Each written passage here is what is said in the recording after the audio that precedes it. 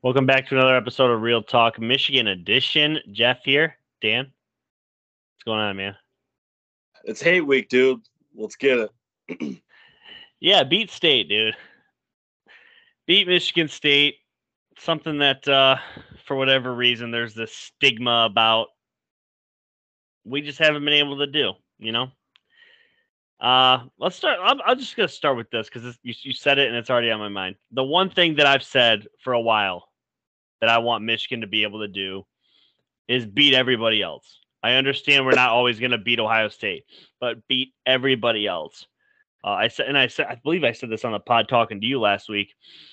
As of right now, I believe you have Ohio State and Michigan, however you want to rank those two, and then I believe there is a gap. Make sure there's a gap. So beat Michigan State. Last week we talked Penn State. Obviously, that's a big win. Top 10 matchup at the time, or maybe top 12. I don't even remember what they were, but I mean, it was a top 10, it was a big time matchup for us, and we take care of business. This one, while the opponent may seem less than, I don't think we can let it get to that point. What are your? Obviously, it's hate week. Obviously, it's Michigan State. How are you feeling going into this matchup? Man, I tell you, it's weird. Beginning of the season, preseason, whatever. I personally feel confident that Michigan should go out and beat the Spartans. As the game gets closer, I get the feeling of like, dude, you don't know what's going to happen in this game, right? Michigan is generally the heavy favorite every year, and it just doesn't pan out that way. Obviously, the last two seasons, Michigan State's had U of M's number, and drives me up the wazoo. Last year we've talked about it, or we talked about last year, numerous times since then. That was a game where Michigan was a better team, should have won that game, and Michigan State kept breathing life into their sails, and Michigan was kind of escorting them in that direction. And, Michigan State came out on top at the very end, which all that matters. And so, yeah, going in this game, man, I don't know what to expect, Yeah, I do think there's a bit of a disappointing feeling, obviously, when you lose any football game. I think it could be even worse when you leave the game thinking to yourself, what just happened? We were so much better. We let that one get away, or obviously when you start thinking like, what the hell? I think the lead at one point was 30-14, wasn't it? It was a 16-point lead at one point. Okay, yeah. 16. Yeah. So, and they let that one slip away, which is really tough.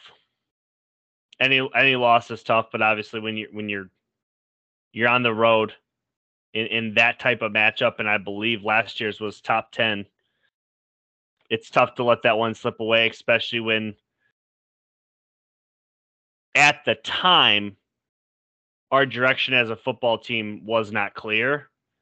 And I think it was really hard to kind of understand that the season was still alive, because after that moment, it felt like all we were doing at that point was trying to beat Ohio State. Like, oh, the season's officially done. We're just going to try and beat Ohio State.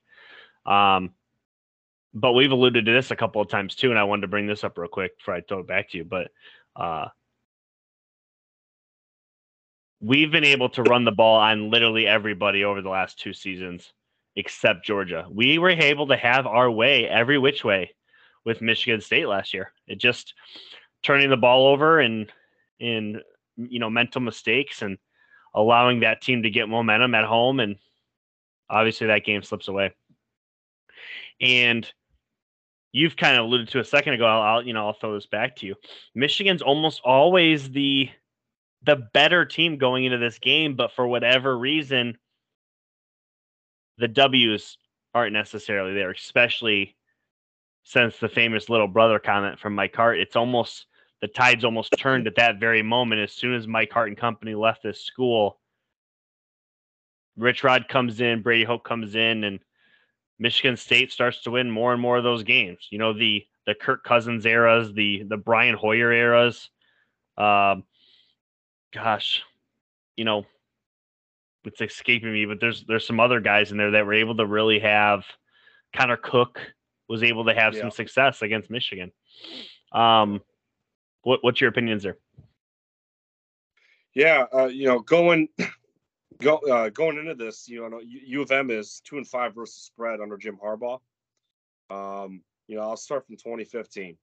We'll start from when Jim Harbaugh essentially, came in, and up until now. 2015, Michigan 7-point favorite, didn't cover. 2016, U of M is 24.5 point favorite, didn't cover. 2017, Michigan's a 10-point favorite, didn't cover. 2018, U of M was a 7-point favorite, they covered. 2019, 13.5 favorite, covered. 2020, 21.5 point favorite, did not cover. And then last year, a 4-point favorite, and of course they didn't cover, they lost that game. And then this Saturday, they are a 22.5 point favorite as of right now.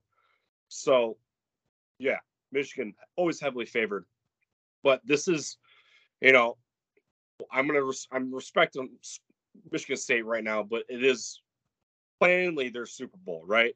And that's not saying that they're bums, whatever, but this is Michigan State Super Bowl. They live and breathe this game, and since Jim Harbaugh's here, been here, this has just been kind of one of those next games, another conference game. And I said it last year going in to 2021, Michigan, I felt like needed to take care of this rivalry first before they really put their eyes on November's final game, Ohio State. Mel Tucker's 2-0 right now.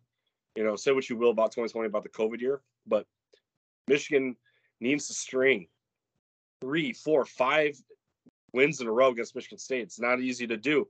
They ripped off 6 before Lloyd Carr retired. And then on Michigan's down, the start of their down era, Michigan State has elevated itself. And so it's a monumental task to go into this weekend and to beat these boys. Going in preseason, I thought maybe this game's in the 30s, maybe 35-30. I wrote down in my notes Michigan would win. But I just, again, you don't know what's ever going to happen. We've said it last year in our preview for this game. They're going to throw out that stat on Saturday of so many times versus so many times that the team who wins leads the game in rushing. That favored us last year. That favored us the year before. And, it favors us this year. So is that going to make a difference or not? Remains to be seen. Peyton Thorne, I thought, was really supposed to take the next level this year. They've kind of leveled off on offense.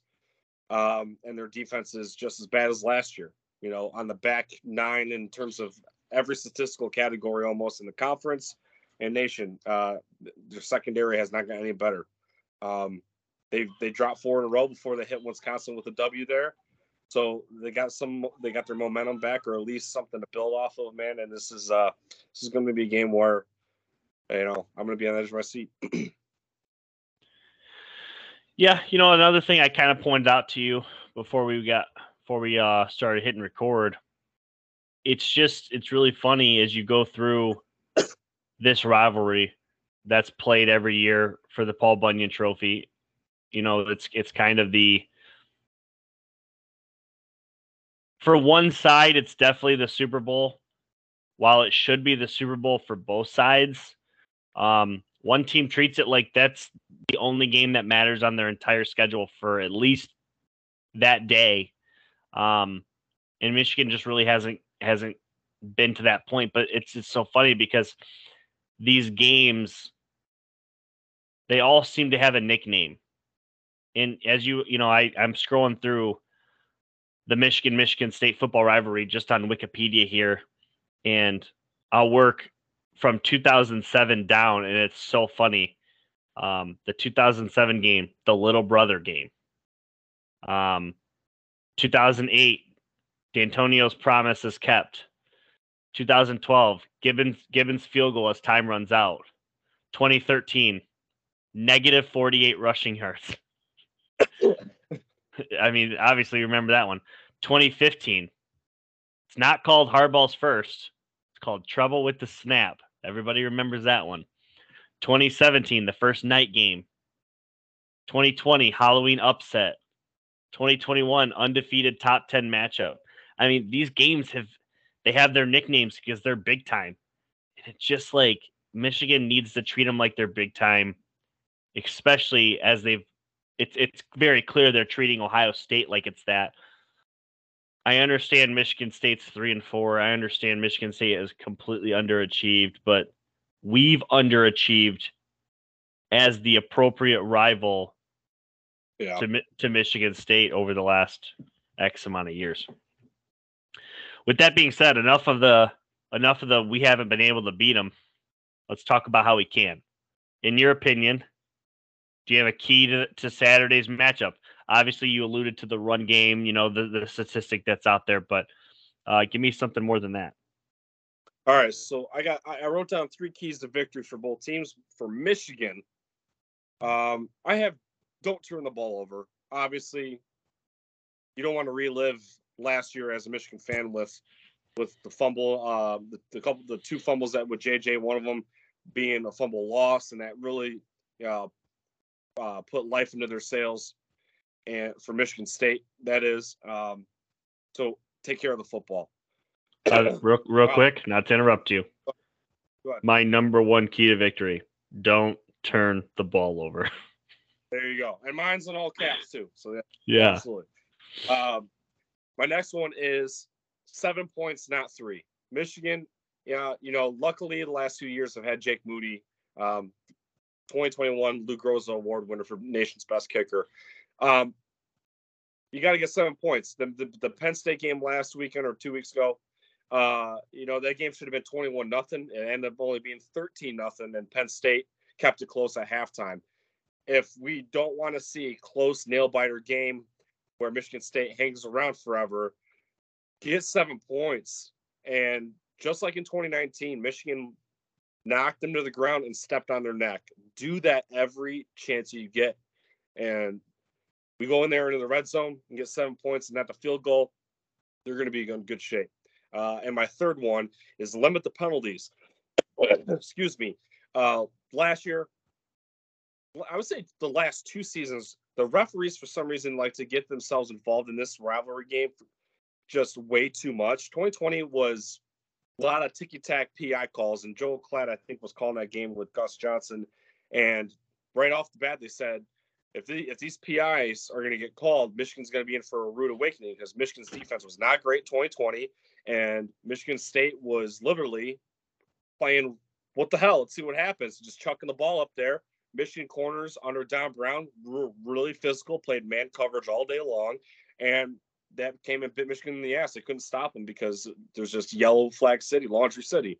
And so this year, under Jesse Minter, these corners do play a little bump and run sometimes. I know a lot of times they do play soft coverage, but when the ball goes deep, I noticed that Jamon Green, DJ Turner, they are hand fighting a little bit. So we'll see what happens, and maybe we'll see them try to attack Will Johnson, the freshman. But I have way more confidence in our secondary now than I did in 2020. So just hopefully they can keep that under wraps.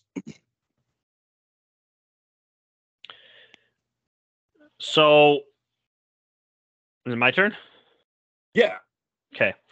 My key, obviously, I told you number 1, we 100% agree. You cannot turn this ball over. You can't allow them to give them any idea that they can win this game. And turning the ball over is 100% that. Number 2, and while I don't anticipate that this would happen, I didn't anticipate it would happen last year, and it did. Cut the shit and stop trying to be fancy. Win the game with how you're built to win this game. Last year, it was, let's put JJ in late in this game and see if we can run some crazy ass shit late. And then all of a sudden you're fumbling because you're trying to get cute. Mm-hmm. Put the ball in the hands of Blake Corum, Donovan Edwards, and drive it through the tackles until nobody can stop them, because that's what they've been successful at. Don't try and get cute. Run the rock. Okay. And number 3, and this is huge. You can't play down. They're not a 3-4 team. You cannot play down and treat them like a 3-4 team. If you play down and treat them like a 3-4 team, a 22-point spread becomes a 2-point victory for them, and all of a sudden we're staring up at the scoreboard like, damn it, another opportunity slipped away. You can't do it. You cannot treat this team as if they can't compete because they're 3-4. Because fuck that Tucker dude, but he's coming until we make him not come. So as of right now, he's 2-0 against Michigan. He's feeling himself. He might not be feeling himself against the rest of the Big Ten, but he is when he's coming in against Ann Arbor, against the Wolverines. So Harbaugh needs to 100% have these boys ready, which I believe he does. And I believe that they're taking this game very seriously. And which brings me to my next point. So there were 4 goals to start the year that Jim Harbaugh said. Okay. Beat Ohio State. Beat Michigan State in the same season. Win the Big Ten. Win the national championship. I firmly believe when it was written in stone, when Harbaugh was asked and he gave those goals, this is big time for him. He understands the magnitude of it. The opportunity to check off a goal this weekend has to be big. Would you agree? Absolutely. So I guess that's really why I'm going at. I just think that this has got to be treat it like the Super Bowl for it's theirs. We need to treat it like ours. Don't play down. Check off a goal this weekend. I do have a couple of over-unders unless you had anything else. Well, real quick, I'll keep it very brief. For Michigan State, my 3 key victories for Michigan State. Yes, sorry. No, you're fine. Is they got to stop Michigan's run game, make JJ beat you. Obviously, your secondary is your weakness, but Michigan's strength is the run game. Sell out, stop the run. Next is time of possession, keep the ball away from us. And then lastly, establish their run game. And then in doing so, you'll help take care of that time of possession problem. But, last year they definitely did that. They tried to sell out with the run or whatever. And that's when Cade McNamara had his best career day in terms of stat wise in the air, because I know a lot of that was from Andrew Anthony's one long catch, but you made Michigan kind of one dimensional in a way. Michigan could run the ball, but that game was so wacky. The flow of it was just odd. But anyways, go ahead. Over-unders. Okay. And this one's been kind of a constant so far this year, but over-under rushing yards for Blake Corum, 99.5. So over-under 100, basically. And now we've seen the emergence of Donovan Edwards. This may be tougher. Where are you going here? I'm gonna go under. A little mixture because Donovan Edwards is gonna probably be factored in a little bit more. And secondly, I think Michigan is going to be a little bit more balanced this game.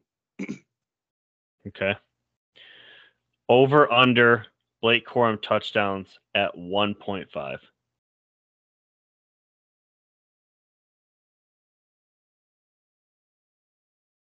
I'll go over. Okay, so you like him to score a couple of TDs, huh? All right. Yeah, why not? Yep. J.J. McCarthy, passing touchdowns over under 1.5.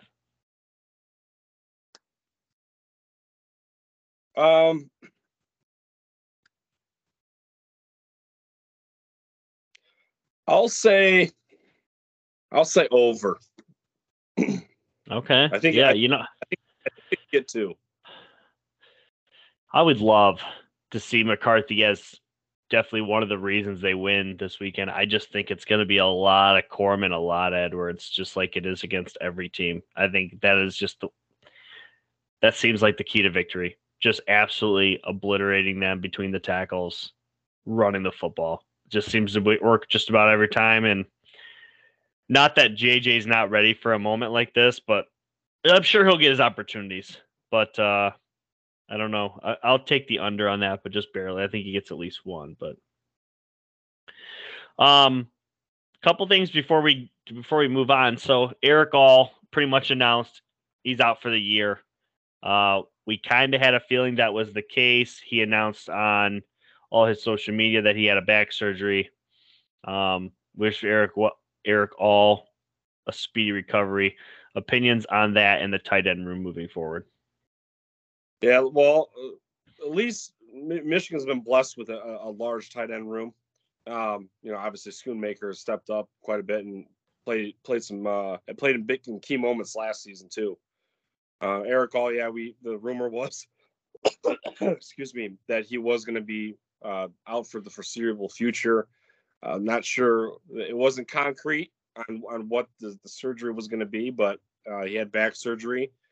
And Michigan and Jim Harbaugh specifically is really tight-lipped on his players' injuries and on the length of time. Obviously, we haven't even seen the Kyle Hill Green play yet this year, and he was supposed to be making a huge impact this season. But even when it comes down to when Jim Harbaugh first got here, he wouldn't even announce his starting roster in the stadium. So very tight-lipped for a reason, and so we don't know if Eric All, if this is going to be career ending on the severity of it, or if this is going to postpone him till next season after and maybe getting a red shirt, because the combine is next year really, but it's closer than people think, and you factor in rehab time and putting the pads back on and stuff like that. I'm like, would he even be ready for the NFL combine? Would he be at light work? Would he just do a pro day in Ann Arbor? So just hope he gets through it and can still play the game of football, the game he loves, because obviously he's a father, a newly devoted father. So I wish him the best.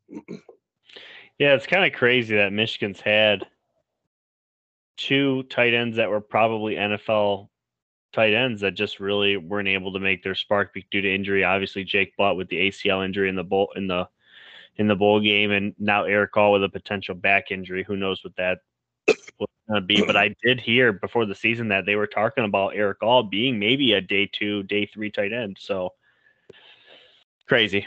I guess one more over-under prediction. I don't expect you to say that Michigan's losing this game, so let's go off the spread. 22.5 over-under.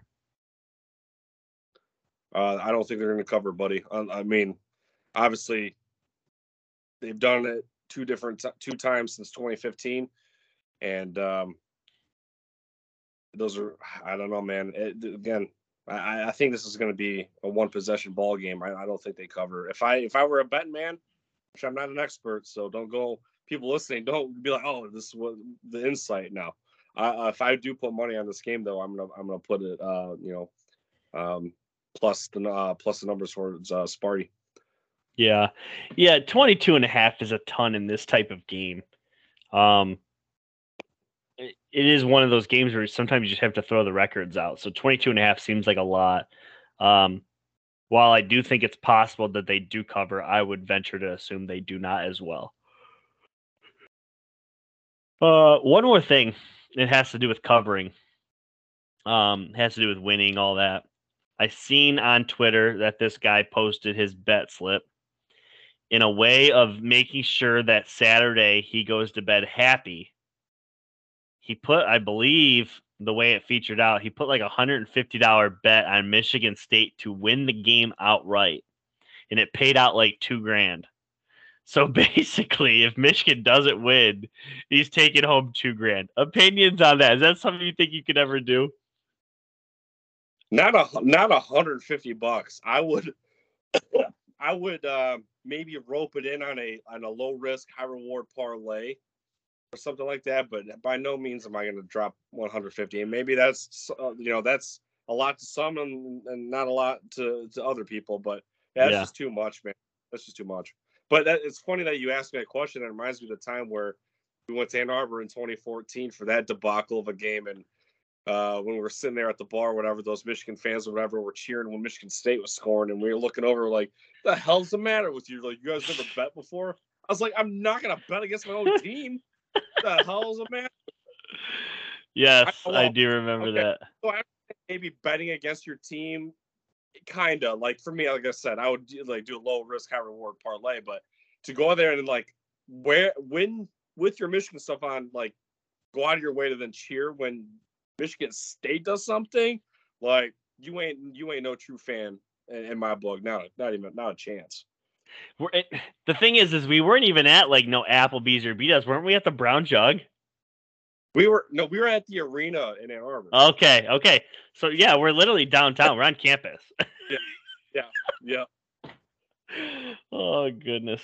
Yeah. Jeez Louise. We're at the mailbag, aren't we? Let's do it. First question comes in. Top 5 Heisman candidates. I'll go first. No specific order. No specific order, though I will say that CJ Stroud probably has the lead right now, but it's minuscule.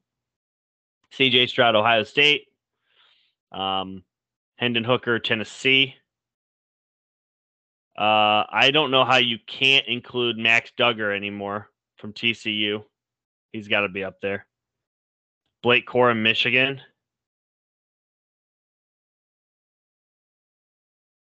Man, number five.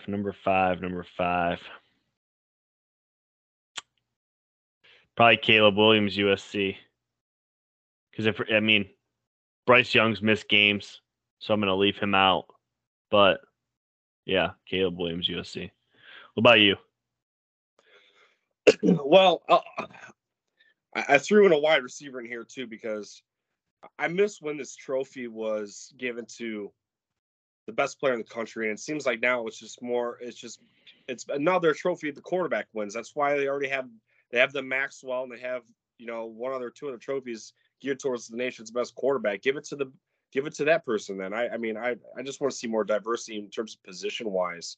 So. Yeah.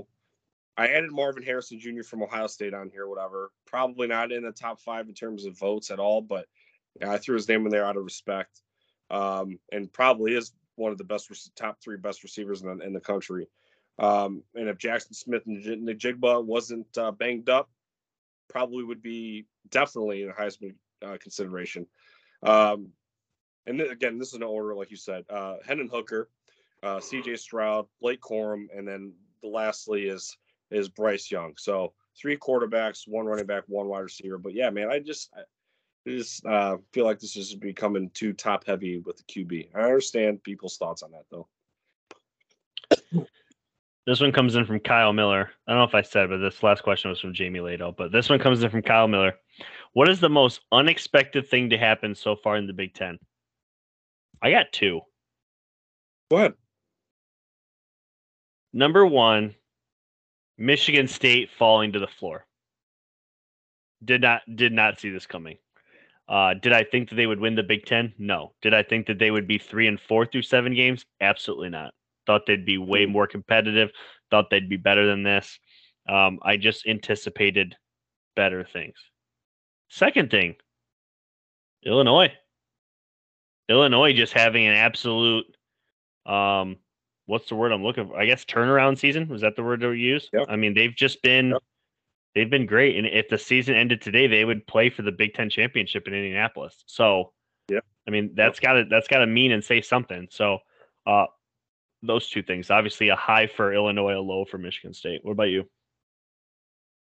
Well, and we don't collab before this either too. I like how even when we do our we've lately been doing 1A 1B and we haven't even discussed that at all. So I like that. But I wrote down 2 things as well. First thing, 2 coaches getting fired from the same division. Not Kirk Ferentz, Paul Chryst and Scott Frost. I didn't think that both of them would have been fired before November. And I felt like both of them. I mean, at least Paul Chryst, I thought should have been at least given the chance to finish the season because he wasn't as nearly as bad as Scott Frost. The Scott Frost one I can understand. And then other one is Iowa's offense being this atrocious. Iowa's offense isn't always crazy electric. But since 2010, Kirk Ferentz is the longest tenured coach in the Big Ten.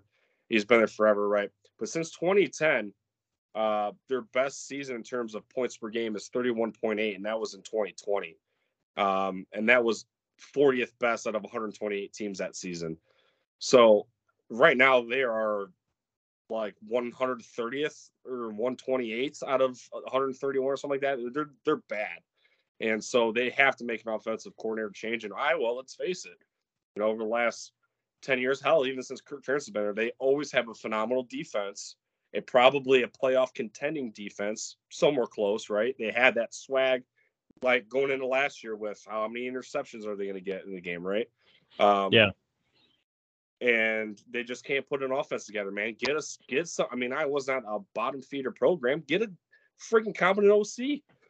I mean, Spencer Petras and Alex Padilla are god awful, and so if they ever figure that out, they should be almost a shoo-in in the West. Yeah, I want to touch on something you just said about the coach firings, and you said that Paul Chryst deserved to finish out the season. I'm big on this. The only way you should be fired mid-season, especially at the college level, is if you're doing something, what's the word I'm looking for? Like shady, like against the rules, detriment to the team, not losing. Like losing isn't, for me, at the college level, losing is not an excuse to fire a coach midway through the season. Because let's be honest, it's losing in college football. One loss is like a gunshot wound. 2 losses, you're dead. So after that, what does it matter? You know what I mean? So what are you gaining by firing your head coach? Where in the NFL, potentially you fire somebody week 5, week 6. I guess theoretically you could go on a run over the next 10 or so games and you could potentially squeak into the playoffs. Like, what are you gaining in college? What, being bowl eligible? Like, what? They're probably bowl eligible even with Paul Chryst. It's just, we said this even about Harbaugh a couple of years ago when he was on the hot seat in 2020. We were like, yeah, unless we find out that Harbs is doing something illegal, no, he's finishing the season. He deserves that. Right. Andrew's got a couple of questions here in a row, but I'm going to start with this one. It's kind of complex, but he maps it out pretty well. You ready? Yep. So based off of his schematics, who gets left out of the college football playoffs? And what he has written down, in my opinion, it's easy, but I'm going to, I can see it. So for the listeners, here we go. For sake of argument, I'm going to leave Ohio State as the undefeated Big Ten champ. Okay, it seems to be the popular opinion. Ohio State's 13-0 and Big Ten champion.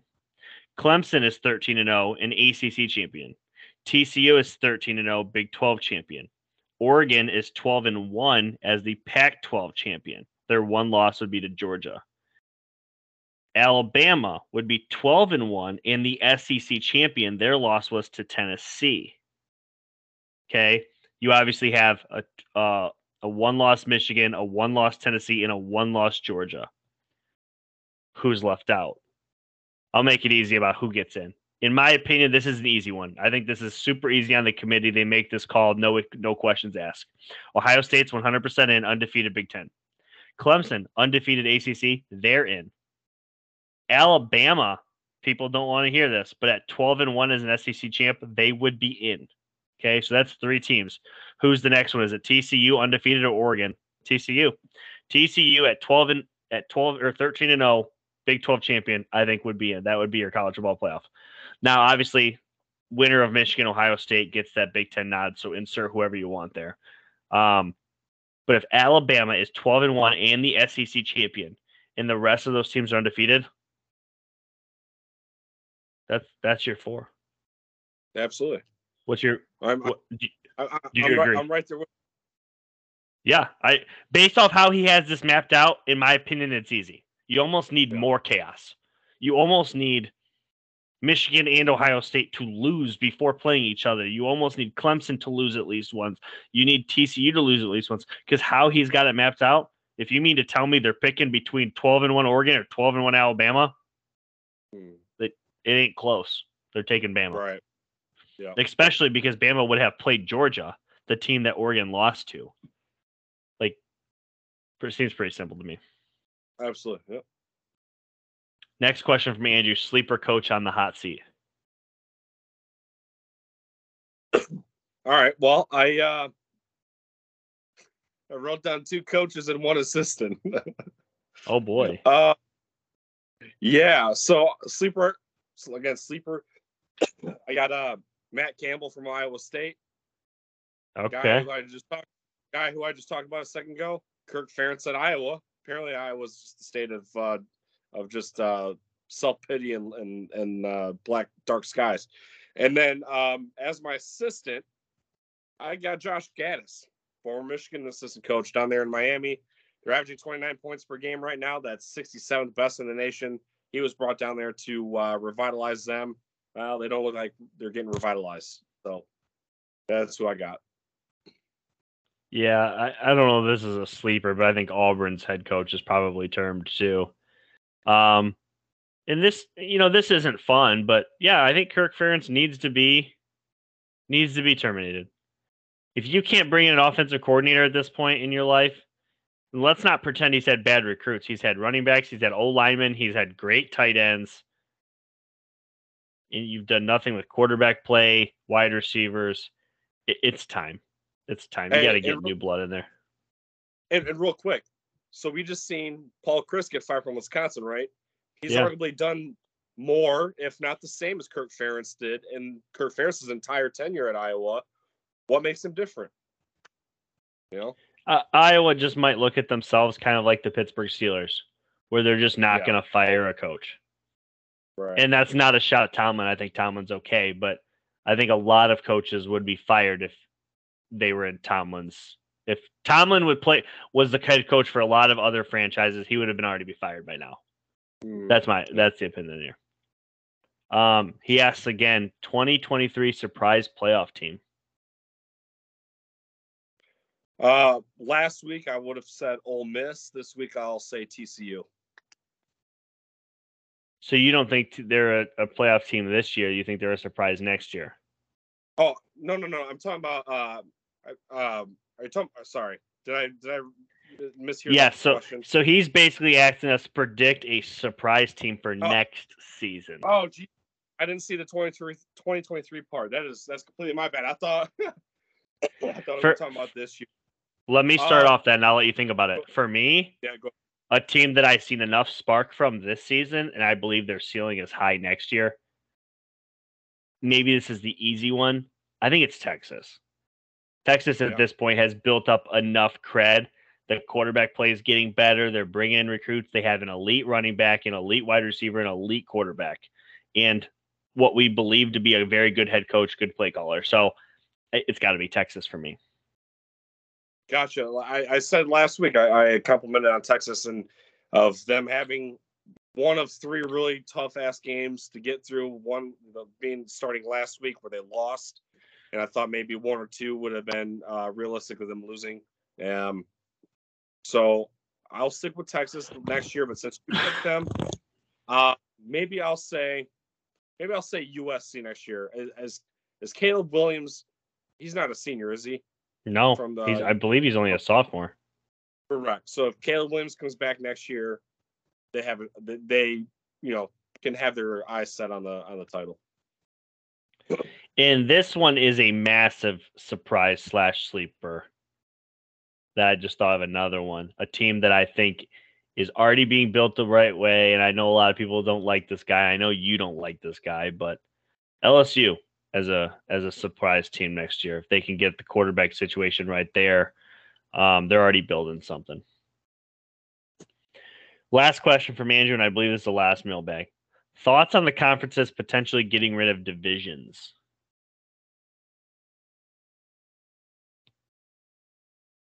Want me to start? Yeah, go ahead. Yeah. Well, we actually talked about this back in June when the news broke about USC and UCLA coming in here, right? Yeah, I believe we did. And I'll echo what I said at that time too. I'm a traditionalist. I don't like change. I like the pageantry of college football, and I feel like when when we get too crazy with these hypotheticals, it just isn't intriguing to me anymore. And I don't like to see the Big 12 lose Texas and Oklahoma. They're going to be in the SEC, and so the Big 12 isn't going to be the Big 12 anymore, in my opinion. The Big 10. I mean, there's already 14 teams in there now. Now they're going to be the Big 16. Why are we going to still continuously call the Big 10 when there's 16 teams in it? And Michigan, Ohio State, I'm not afraid of playing Ohio State 2 weeks in a row, right? I had a potential of doing that with the Legends and Leaders divisions initially when they did that. That's why Nebraska and Wisconsin at each other in the title game. However, we all look forward to that game at the end of the year because it happens only one time. And if Michigan or Ohio State now are going to be suited up to play back-to-back weeks, maybe I'll be wrong. Maybe there will be some intrigue there still, regardless. Maybe you'll have an immediate chance to get your revenge or to double down. And then I don't want to lose that rivalry game. And when you're adding these two teams from the California area, there's going to be expansion after that as well. You're going to be Oregon, possibly. Washington was being talked about. So when you keep adding all these teams, you're going to lose rivalry games. We already don't play Minnesota hardly anymore. We barely have, when I say barely, but we have Michigan State, Ohio State. One of those, we don't know what's going to happen. So I'm all for the playoff expansion. But with these conference divisions, man, I'm not for it. I'm just not for it. So I have a question that I wrote down for you after this mailbag was over. Opinion on this. What do you make of common opponents scoring game results, whatever you want to say, when it comes to Michigan and Ohio State? Well, I mean, Joe Klatt said it the best. I know Joe Klatt, excuse me, can't get over this damn cough. Joe Klatt's our boy, right? But he broke it down perfectly. And we said it, we even talked about it last year. Michigan State plays completely different styles of play, right? While you can't compare them, the committee will take that into consideration, right? But the thing is because the styles of play are different, matchups are different in any sport. If you're gonna nitpick like that, you're never gonna be satisfied, right? Last year, Michigan didn't look great against Indiana, and everyone was like, you see how they play Indiana? That's not gonna be good enough to beat Ohio State. What happened, right? Ohio State, they're almost essentially an air raid team. They're gonna sling the ball a million times, and statistically, in C.J. Stroud's attempts, he's right there with a normal quarterback, right? In the 30s, right? But you watch that game against Iowa, they're up by like 4 touchdowns, and they're in the red zone, and they're still throwing it like they're only up by 7 points. When Michigan is like that, when they were at Kinnick, they got up. They're coasting. I don't want them to coast. That's Jim Tressel ball, right? Jim Tressel used to do it all the time. We're going to sit here and nitpick of margin of victory between these two teams. It's just beating a dead horse, and it's just boring to me. It's just completely different styles of play. And Ohio State is going to be all flashy. They got the wide receivers to do it. I feel like we have very talented wide receivers, but what's our strength? You're going to play to your strengths. Yeah. I mean, at the end of the day, if somebody stabs you with a knife in the stomach and you bleed out and die, or if you get bit by a snake at the ankle, it's the smallest little snake bite and the venom eventually kills you. You're dead both ways. I mean, yeah. I don't know which one you like more or which one looks better. At the end of the day, it still holds the same value. Now, I will say this. If a team's continuously struggling with their opponents, yeah, that might be different. But if a team dominates you by running the ball, like the fact of life is it is harder to run the ball than it is to pass the ball as far as usually like your completion percentage, your yards per completion and your yards per rush are usually drastically different. Okay. So you're going to have more points if you're constantly passing it. And that's the type of attack that you have, where if you're running it, you're going to drain the clock. It's going to take more time off. You're going to get those yards, but it's going to be methodical. I don't know. The whole concept that Michigan can't beat Ohio State because they're common opponents. Michigan beat Rutgers 20-13 last year. I don't know the score, but Ohio State obliterated Rutgers. What happened? Yeah. So, well, and too, I just reminded myself of this too. So, damn it. So, 2016. Let's go to the 2016 Michigan Ohio State game. Michigan had arguably one of their best defenses in school history that year. Yeah. That game, Michigan put Ohio State in really bad field position all game long. Ohio State rarely got across the 50 that entire game. And maybe I'm wrong, maybe I'm not. But what I remember is Michigan was able to pin them deep on every one of their possessions. And that's what kept Michigan in that game the whole time until overtime. And Ohio State obviously won that game, correct. That game last week against Iowa, Iowa was pinned deep. Their offense obviously is not electric. We've hit that nail on the head already. They're not going to be built to play catch up. And so when Ohio State is going to put them in bad field position, dude, you're playing right into the hands, right? And so Iowa turned the ball over a million times, but that was because a lot of it was field position. Ohio State could pin their ears back. And so it's all the flow of the game, all of the styles of play, right? Like we both just said, like you just nailed on the head, man. So if you can play win margin all day, all you want. Michigan destroyed Ohio State last year at home. We threw the ball 6 times in the second half. What are you going to do? Yeah. That's all I got for the mailbag. Anything else before we go on to this weekend's games? No, I'm good, buddy. Okay. We're finishing up here. I only got a couple of games. These are dual ranked matchups. Start with number 1. The number 2 ranked Ohio State Buckeyes are traveling to State College to play number 13 Penn State. Penn State coming off, 2 weeks ago they lose to Michigan, and last week they have a whiteout and they beat Minnesota pretty handily. I think we both think Ohio State wins this game, but is it close? Is it a blowout? What are you thinking here? Yeah, I think it might be. It might be close early, but I think Ohio State will pull away on this. Maybe it looks like the Notre Dame game early, and then Ohio State shows up late. It's a noon game. It's not a whiteout at nighttime. That probably bodes well for the Buckeyes. Give me Ohio State, close early, big late. Yeah, I think I pretty much agree with that. I just think that at the end of the day, I don't know that Penn State can stop how Ohio State's going to kind of attack them. I didn't see the pass rushes when we played them. The running game isn't that great to keep them off the field. Ohio State probably does what they need to, and while it might stay close for a little bit there, as Penn State home games are typically pretty raucous, it's just they'll run out of gas. Number 9, Oklahoma State traveling to Kansas State, number 22 in the country.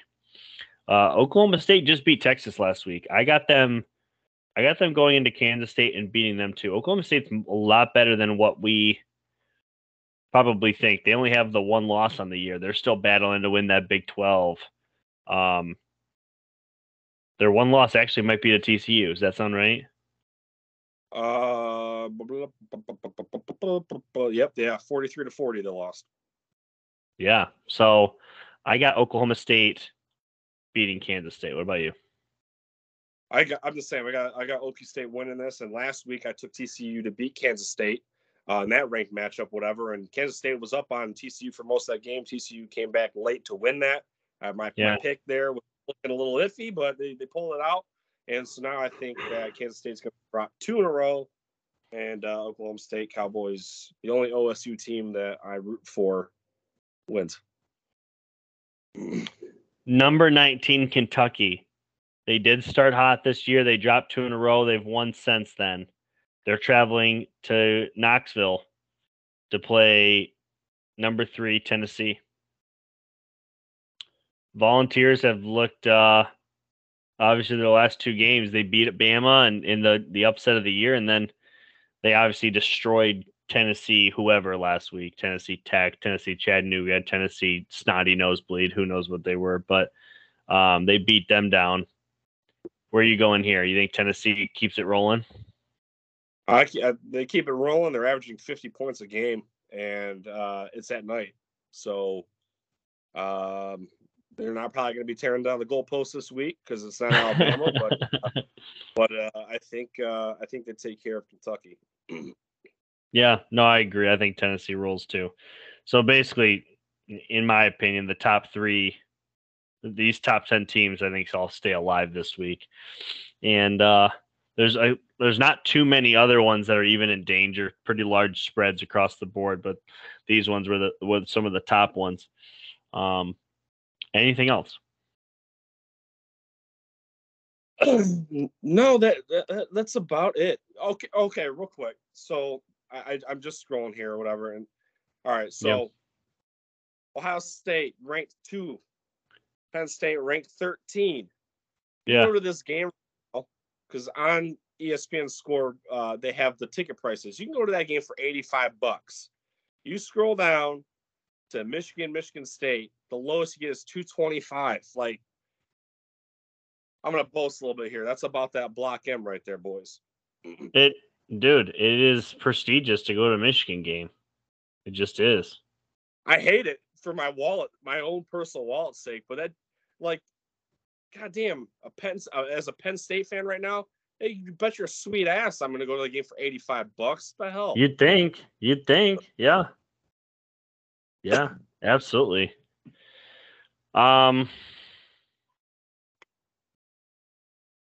Yeah. That's all I got. I just want to beat Michigan State. Gosh, I know the little brother thing's pretty cheesy. I'll 100% agree to that. I call him little brother all the time, even though it's cheesy, and the gimmick has kind of died since Mike Hart said it, and then we've been pretty piss poor. But Chase Winovich said it. Just because little brother gets the best of you doesn't mean they're not little brothers. Sometimes you got to put them back in their place. So, yeah, I don't mind the Mike. I don't mind the Mike Hart stuff. He went 4-0. He backed it up, right? Yeah. The only the Chase Winovich stuff, I'm kind of there. What misses me is Taylor Lewan. Like, me as a Michigan fan, some people are born Jewish, Catholic, Muslim. I was born a Michigan fan, right? This is my religion. I cannot side with Taylor Lewan. I don't care if he's from Michigan. I think Taylor Lewan is a longtime douche lord, and he's even worse since he's been graduated. Now that he's on the Tennessee Titans, he's at a Tennessee Titans press conference. And he's up here talking about Michigan State. Dude, let it go. Okay, you didn't beat Michigan State, I think, 0 times, once, if at all, and you didn't even have an impact in it. Just shut the hell up for once. But he had to have beat him once in that field goal game for the 900th win. 2012. Yeah, just I don't know. I said what I said about him. It's just so cringe to me. But yeah, the Mike Hart man, he did what he did. He had to do it. Like, even against Ohio State, Mike Hart never beat him, but single-handedly put up the stats. But yeah, Michigan State, we need this win, boys. We need this win. This is a type of game where this resonates with me for like 2-3 weeks. Like, this ruins my month. This ruins my Halloween. And with Ohio State, because we've taken it in the tailpipe for so long, it's definitely a bummer when you lose. But I feel like, me personally, I can kind of get over it in a couple days, almost few days, because you're used to the ass whooping. But with Michigan State, man, this is why I have to watch it. I can't watch this game with anybody but myself. Maybe you. That's it. We have a Halloween party that night. Yeah. And I told you all this off air, but I'll tell the listeners here. So my wife, I had a feeling this game was going to be a night game. It was heavily rumored to be a night game. So my wife says, "You see, so-and-so are having Halloween parties." Shout out Nutters if you're listening, Andrew. You see the Nutters are having a Halloween party. And I said, "Yeah." She's like, "Well, the couples need to dress up as something. I was like, I'm not going. Like, what do you mean you're not going? I was like, Michigan State's gone that night. And she's like, you're kidding me. I'm like, why would I be kidding you? And holy cow, there was an explosion. Obviously, I'll have to watch the game at the Nutter's house. But yeah, priority, son. I'm sorry. You know what? Obviously, some people take sports more serious than others, right? I just said it's my religion.